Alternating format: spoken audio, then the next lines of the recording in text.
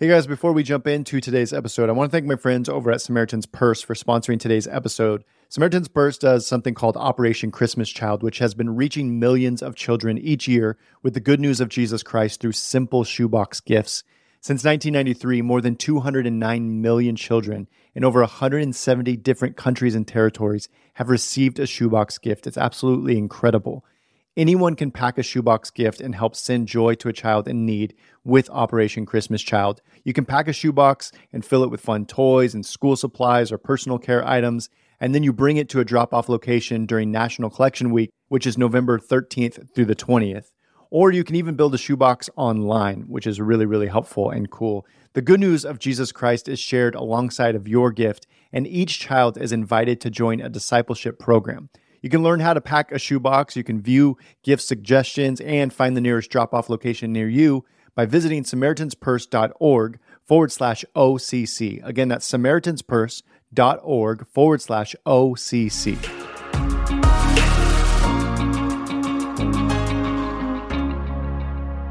Man, do you know that saying, everything he touches or that person touches turns to gold? I've been experiencing the exact opposite of that for roughly 6 months to a year. It feels like everything that can go wrong will go wrong. And we're just kind of in the middle of college football season here in the South. And I feel like an offense out of rhythm that you just can't do anything right. And there's this place of insecurity that starts to rise when you feel and sense failure and don't quite have the solutions or the strategy to dig my way out of it. But in the middle of the season where I'm honestly kind of wrestling with some insecurities that are coming to the surface, I had this moment last week where I was laying in bed and I'm reading a book, kind of a development book, strategy book, and my daughter comes and lays down next to me and she starts to cry, and, somebody hurt her feelings that day. And, in those moments it feels like, man, that's not that big of a deal. You got to suck it up. But I'm reminded of that kind of meme where, someone's shouting at God, why are you putting me through this? And God responds, it's just an email. And I get that, man. Like, one email can spiral me. And my daughter was just spiraled and she was crying, laying in bed. And she said, Dad, I've had a rough couple days. And she said, I think I just need to spend some more time with Jesus. And everything in me is like jumping for joy as I kind of like process this moment in my life and in my parenting.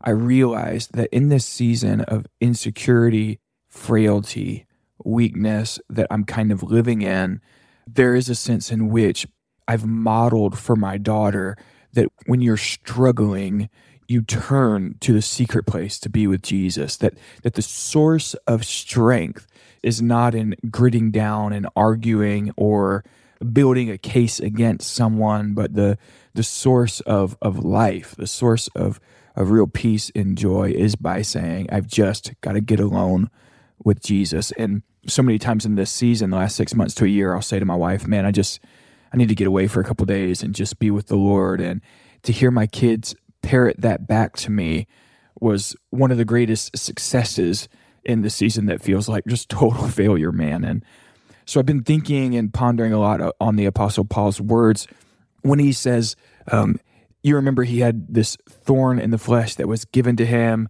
so that he wouldn't become conceited because of these great revelations he had had. And he prayed earnestly 3 times that God would remove this thorn in the flesh, kind of sincere, earnest prayer. And 3 times God denies his request and says to him, in your weakness, my strength is made perfect. 2 Corinthians 12, verse 9. I've been rolling that line around. In my weakness, his strength is made perfect. In modern leadership, in the idea of what it means to be responsible and to lead well, we are taught as men that we need to be competent and to project confidence, to project strategy and wisdom. Fake it till you make it. If you don't have confidence, just keep pretending. And in my ministerial leadership, there are times where there's just a weird pressure to stand before a group of people and to project, I've got it all together and I see where we're going and I have perfect strategy. I just think that in biblical leadership, we have to model not I am competent, but I am leaning right now on the competent one. So as I'm struggling with insecurity, I want my kids to see my lean, that I'm leaning into the Lord, leaning into the Word, leaning into community, my own discipleship, and I'm leaning on the one who is able. I am not projecting that I in myself have all the solutions and the final authority and the personal discipline and strength to accomplish every task at hand. But in my weakness, in my failure, and in my frailty, my entire life is leaning on the Spirit, is allowing my weakness to be a platform, a vacuum, which God's strength and power can fill. And so I wanted to share just a few thoughts about parenting, like my kind of that flowed out of this moment where my daughter says, I need more time with Jesus, the kind of win that I felt like I experienced, and in the aftermath, the thoughts that came. First, I think that we've got to model for our kids sincere Christian life, and we don't want to false advertise. So if we embrace kind of the modern Western concept of what it means to be strong, and we project to our wives and to our children and to our coworkers that I am totally self-sufficient, that I am an independent, self-sufficient, wise person, we are projecting a kind of standard that is unachievable.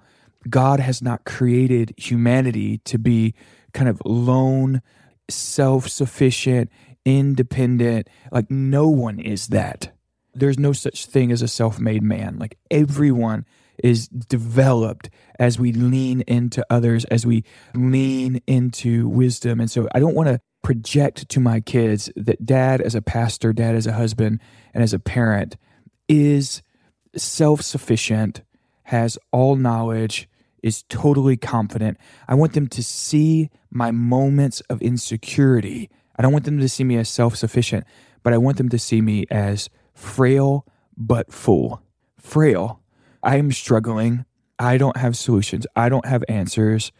I am not self-sufficient, but I am full of the Spirit.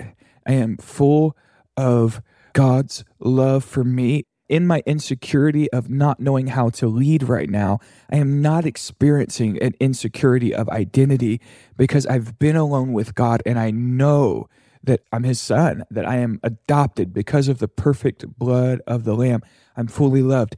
And so as I gospel myself through my own insecurity, I'm allowing my kids to see that, look, dad's feeling weak and insecure right now, but I'm able to laugh at myself, and I'm able to lean back in the chair with my kids and have joy in the middle of failure, because I am frail, freely admitting that I am weak, but I am also in the place of prayer, full of God's Spirit, full of joy, and full of peace. I want them to see me frail, but full. Second thought that I've realized about myself, and that a mistake I've made over the years, I've taught a lot in kind of Bible study, Bible school settings. For years, I've taught that we need to have grit, that we need to embrace and lean into kind of this gritty state in the soul where I have a dogged conviction. I bite down and I don't let go. I find within myself the strength to go on. And that's really the construct of modern leadership, right? Is like, wake up earlier, stay up later working, be the grittiest of the gritty, and you will succeed, you will excel. And I do think that there's a place for grittiness in the Christian life. Even the psalmist saying, I tell my soul, bless the Lord. Like, there's a place of like, I'm feeling discouraged, and I'm just going to say to myself, get up and bless God. I think there's a place for grittiness in the Christian life, but I want to model for my kids grittiness far overshadowed by grace. I want grace over grittiness. And so in this season of struggling and feeling exhausted and insecure, I don't want my kids to see gritty, bite down, convicted, striving.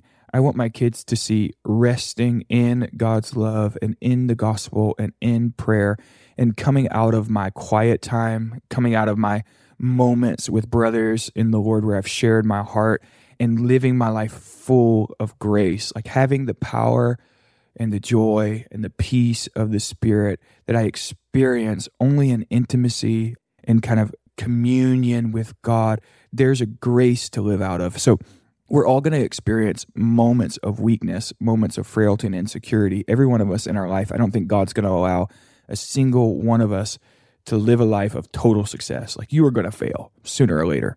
When you feel weak and frail, as far as I can tell, you have two primary options. You can look inward and dig down in your soul and get gritty and get this kind of self-perseverance, like I'm going to strive. Or you can go, shut the door, open your scriptures, lay your weakness bare before God, and just say, Lord, I really need your grace right now. I need grace. And I think living out of grace, living out of dependence on the Lord is so much more life-giving than living out of striving and grit. And so I want to model in these moments of, man, my work in some relationships, I feel like I've made some huge failures. I want to model, I'm getting alone with God. I'm listening to the voice of the Spirit, not I'm going to bite down and push harder than I've ever pushed. Hey guys, hope you're enjoying the episode so far. Stick around because Caleb's going to share a lot of really helpful things for us on the backside of this podcast. Before he does, though, I just want to take a minute to remind you that we do Dad Tired conferences all over the country and world, and we would love to partner with you as a local church to help equip the men of your church to see the gospel change them as a man, to see them change as a husband and as a father. If you're interested in partnering with us and us partnering with you to equip the men of your local church, you can go to dadtired.com, click the conferences tab. You can fill out a form there. We'll give you some more information about what it would look like for us to host a conference there at your local church. I love you guys. Let's jump back into today's episode. Third, I think that in my weakness, God's strength being made perfect, it does imply that we are not living and modeling intellectual arrogance or a type of perceived omniscience. In the modern concept of leadership, we are told that we should always have a strategy, that we should always have a solution. We must be full of answers, and we've got to come to them quick. We've got to have strategy quick. In the gospel, in the scriptures, I am free to confess that I am not omniscient. I don't see every angle. I cannot predict the future. I do not understand other individuals' perspectives perfectly. I have a lens by which I see things, and my lens can be distorted. I don't have a complete, full, perfect grasp of the scriptures and the principles in the scriptures that God intends us to live by. And so we've got 6 kids and 2 teenagers, and we're in the season where we're having troubles with one of our teenagers and having to discipline and how do you lead. And it's been kind of regular for my wife to say to me, here's the issue, here's what the kid did wrong, what do you want to do? And sometimes I feel the pressure to respond right away, like I need to have this solution, the perfect parental guidance. But I'm coming to this place where I'll just say out loud, I don't know yet. I'm not sure yet. I don't understand yet. Give me 24 hours. I know that we need to make a decision. I know we can't ignore this issue, but I need 24 hours to pray. I need 24 hours to look at the scriptures again, to examine the word of God. I need 24 hours to talk with godly counsel, to be with brothers and sisters in the Lord. I'm big on biblical eldership, man. I think you need to be involved in a local church where you have access to elders in the faith who are wise and have integrity, and you need to have access to ask questions like, I'm struggling with this teenager and I don't know how to respond. I need 24 hours to acknowledge that I'm not omniscient, that I'm not perfect in my understanding. And by confessing my weakness, I create a platform by which I can explore all of the resources that God has for his children in the word of God, in the people of God, in prayer. I can access the strength of the Spirit. If I run into every problem with a snap my fingers solution, I will never tap into the well of wisdom and discernment that God has for me. outside of my own person, right? There is a fountain of discernment in the people of God. There's a fountain of wisdom in the Word of God. And you can read it every day. I read it every day. And there's still a free confession that the scriptures some issues are so nuanced that I don't have a perfect understanding of the scriptures. I need to go back and look again. And so I think that if we teach our kids, leadership is making decisions quick, always having strategy, always being the person that can solve the problem, then we're teaching our kids to avoid or to discount the fountain of wisdom that we have in the Word of God, the people of God, and in prayer. And so I think in this season where I've had real problems and I'm just been in my own head, just frustrated, I think I've been able to subtly model for my kids, you don't have to have all the answers, that you have a fountain of wisdom in the Word of God, a fountain of wisdom in the people of God. Lastly, I think that when we embrace this Western projection of what it is to lead that looks inward for knowledge, that looks inward for strength, that looks inward for strategy, we can train our kids, we can train the people we lead around us to be judgmental and competitive if everything in my leadership is about me having within myself power and competency, I will quickly begin to judge everyone else who's struggling. I'll nitpick everyone else's decisions. I think in my context in pastoral ministry, it's really easy for pastors to look across the street at the church, whether it's growing or declining, and have 6 reasons why it's experiencing what it's experiencing. And we just slide really quickly into this judgmental posture that's competitive, and that judgmental, competitive posture leads to isolation. It leads to seclusion because everyone around us becomes the competitor rather than the support system. And so we want to model for those we lead. I want to model for my kids, and I want you to model for your kids that I am not in competition, especially with brothers and sisters in the Lord. And when I am struggling, when I am feeling insecure, rather than competing with my brothers and sisters in the Lord, I can go have a cup of coffee, sit down, cry even, confess my sin, and have a brother and sister in the Lord say to me, Caleb, you're not a man who strives. You are not trying to earn anything. This feels like failure. This is a blip in the map. I need to have brothers and sisters say to me, Caleb, even if you fail, God is still good. Your salvation is secure. You will be cared for.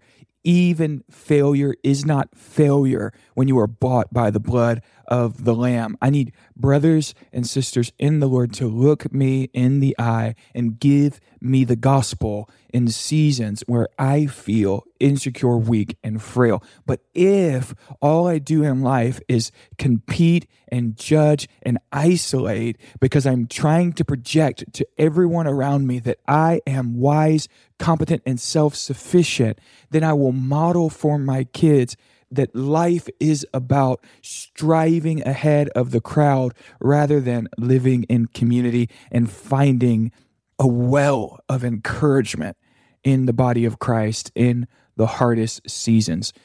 Every one of us, we're going to have hard seasons in the next, I don't know, if we could linearly kind of lay out the next 3 years of your life, at some point you are going to really, really struggle. And the thing about parenting is I can fool a lot of people. I can fool people in the church. I can fool my coworkers into thinking I'm doing well and I'm doing okay, but I cannot fool my wife and I cannot fool my kids. They are going to know when I struggle. What do I model? If I can say with Paul, his strength is made perfect in my weakness, then I can lean back into the gospel and say to my wife and my kids, I'm frail right now, I'm insecure right now, I am struggling right now, but I am full of confidence that God loves me. I am full of joy in the gospel. I'm full of peace because his sovereign hand upholds the universe. Yes, in the natural things are bad, but even if I take an L, even if everything falls apart, I am so loved. So I can model frailty, but fullness. I can model grace over grit. Life is not about biting down and pushing harder. Life is about learning to lean into the Spirit, lean into the presence of God, drink from the well of life. I can model for my kids, not intellectual arrogance, not I'm omniscient, not I perceive all things, but I can model.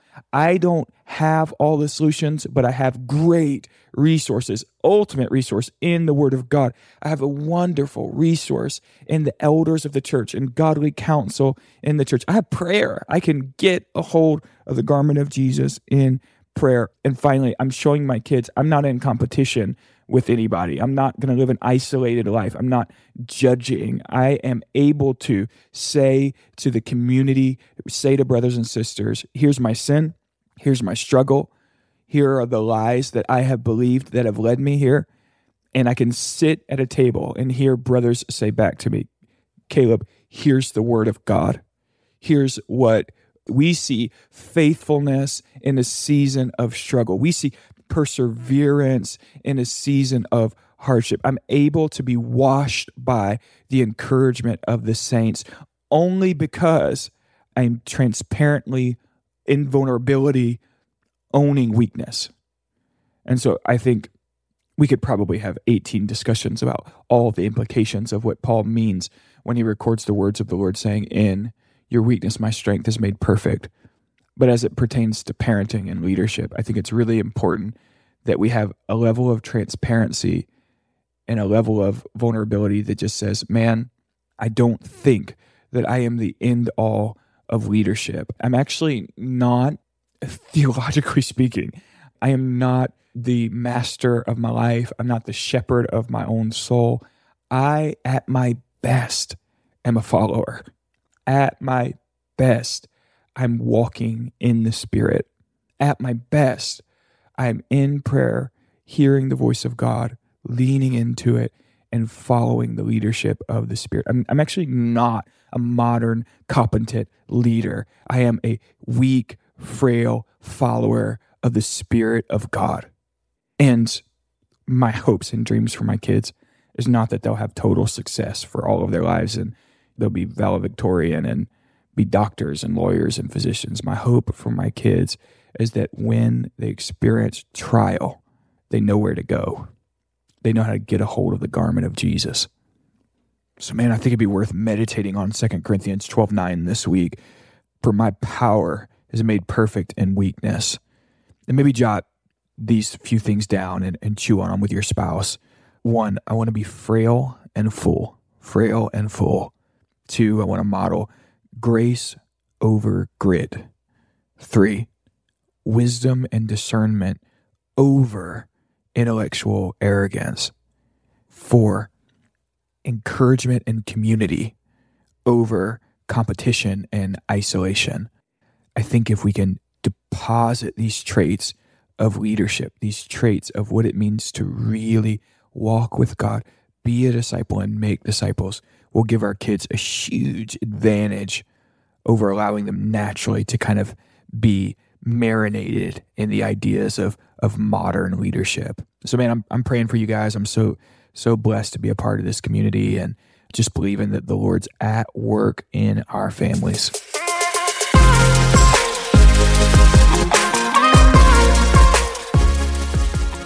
Hey guys, as always, I hope that episode was encouraging to you and helped you on your journey of falling more in love with Jesus and helping your family do the same. Again, if you want to partner with us to see your men equipped at your local church, we would love to do that. We'd love to host a one-day conference at your church. You can do that by going to dadtire.com, click the conferences tab, fill out the form there. We'll send you some information about what it would look like for your local church to host a one-day Dad Tired conference and see the men of your church equipped. I love you guys. We'll see you next week.